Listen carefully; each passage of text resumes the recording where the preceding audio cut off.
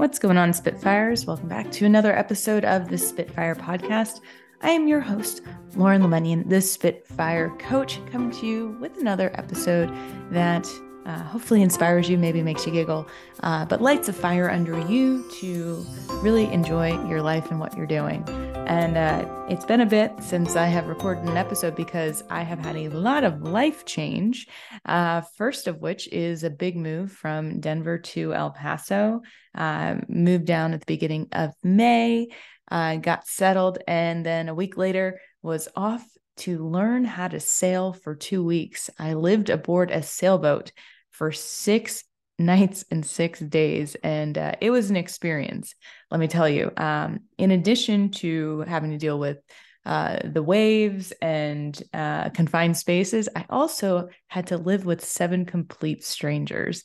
And honestly, I feel like the people aspect was more challenging than the seasickness.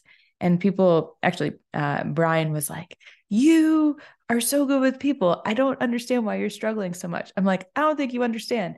I meet with people on a daily basis or on an hourly basis, and I have my own time to process and to offload and to shake it out. And when you are living on a 45-foot sailboat in a tiny little cabin, there is no privacy. You literally, like, we had the bathroom right next to our door, and you hear everything. So you can't have conversations and you can't write. That's the big thing. Like, I'm a big journaler.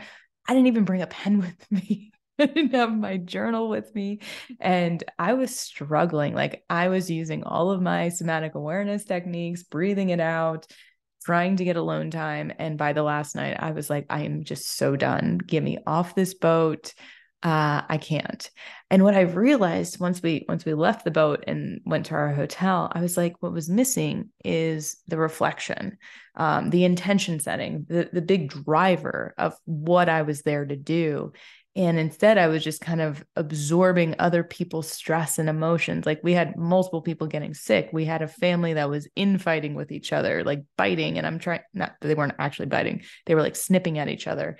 And it was really challenging to learn and to just relax. And I realized, like, this is not a psychologically safe space for me. Noted. So would I go sailing again? Absolutely. Would I do it with complete strangers? Probably not. Or I would have a better vetting tool, or would be just more clear around setting intentions of why we were there and what we were looking to accomplish, and then having those times to talk about it.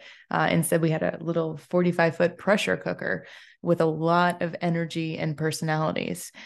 So there's that happened. And also, we got a new puppy. That's right. 2 days before we left for Mexico and for Colorado, we went out with another couple, and there was a guy who had puppies from a rescue and was looking for a home. And I was like, we can't take this dog. We are leaving for 2 weeks. And the couple that we were with were like, we'll watch her. Like, we'll watch the dog. Go get your dog. And she was the curious one of the bunch. She had her head lifted over the little container. And I walked out to where he was, locked eyes with her, picked her up, and she nuzzled into my neck. And I was like, we are in trouble. And she has absolutely trained me.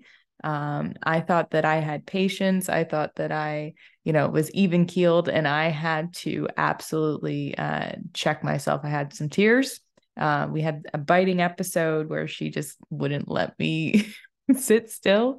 And I realized that I had to establish boundaries. I had to be clear on my standards and really work with her instead of getting frustrated and hoping to read her mind. So this has been quite the journey of having a puppy and moving and learning and all this stuff. But it's been great. And she is now a sweetheart that's sleeping at my feet in the office. She's a great office dog.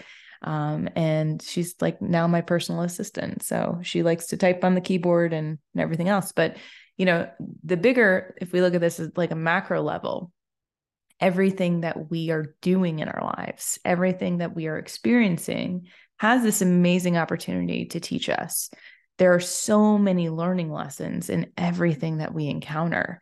And if we just allow ourselves the space to first, like, expel the emotion in a constructive way. So for me, I had a good cry in the kitchen. And I just had to like let it out. And that provided the space to then have the curiosity of, what do I want this to be? You know, going back to, I've always wanted to get a dog ever since I lost my dog 4 years ago, Rico Suave, best dog ever. You know, I didn't just take her because, you know, I needed something else to do. I wanted a dog to like, you know, be a companion, to have fun with, to teach. And I was not honoring that desire there. So I had to get clear. And I also had to get clear of why I went sailing, and I had to get clear on why I moved down here. And so it can be really easy to kind of become a victim of our circumstances of, this is so hard. And, you know, then pile on the excuses versus just saying, I'm having a really hard time right now. And I know that I can have a different time later on, but right now it feels hard. And just giving yourself the space and grace to acknowledge that. And that allows for other resources to come in. It allows for other options to come in. Like, I realized that I had a whole technique that I could use with the dog to stop biting me. And I was like, I don't want to hurt her. It's like, no, this is actually how she learns boundaries. You got to close their snout. You got to like pick them up by their scruff and pin them down. And it feels awful initially, but that's how they learn. And sometimes learning hurts. Sometimes learning is uncomfortable. In fact, most times it is. If you want to learn something new, it's going to hurt. It's going to feel awkward. It's going to feel strange. You're going to feel like you're doing it wrong. And if you just allow yourself to say, I'm in a learning mode, I'm in a learning mindset, you can open up so many other channels. And I don't know anyone, even like dog trainers, who are like, yes, I'm the best at training puppies and they listen to me immediately. That's not happening. The puppy is learning with you. So if we can all channel our inner puppy, like be excited, learn, make mistakes, have accidents in the house, it's going to happen. I mean, don't go and poop in your house. That's weird. But come about it with a newness, with a freshness of excitement and curiosity versus coming in expecting yourself to be amazing and an expert. We don't become experts overnight. It will all be new. And once we can get through the newness, it will become more known. And once it becomes more known, then we can feel more like an expert in our own domain. So just because it doesn't come to you quickly, just because it doesn't come fast to you, does not mean it's not worth it. And the more that you stick with it, the more that you can have compassion and kindness, allows you to learn even more. It allows you to have more lessons, more resilience, more flexibility, more adaptation, because it's not about getting 100%. It's not about getting an A in life.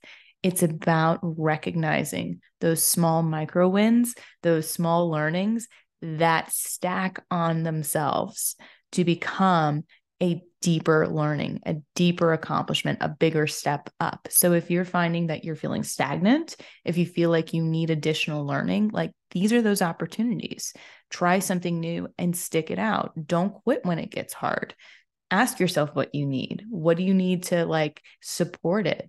And understand that it's going to be hard, but hard is temporary. Hard is not permanent. Hard is a mindset. So I hope this was helpful. I hope that I've inspired you all to go rescue dogs now and go train those puppies, or just go out and learn something new and see what happens and see how it changes your energy and how you're showing up and what it's doing to your stress level. Let me know how it goes. Hit me up, Lauren@spitfirecoach.com. And as a reminder, if you are not subscribed already to the Spitfire podcast, go hit us up on Spotify, Apple Podcasts, Google Play, wherever you listen to your podcast, or you can go to spitfirecoach.com. And we'll see you next time. Y'all keep being awesome.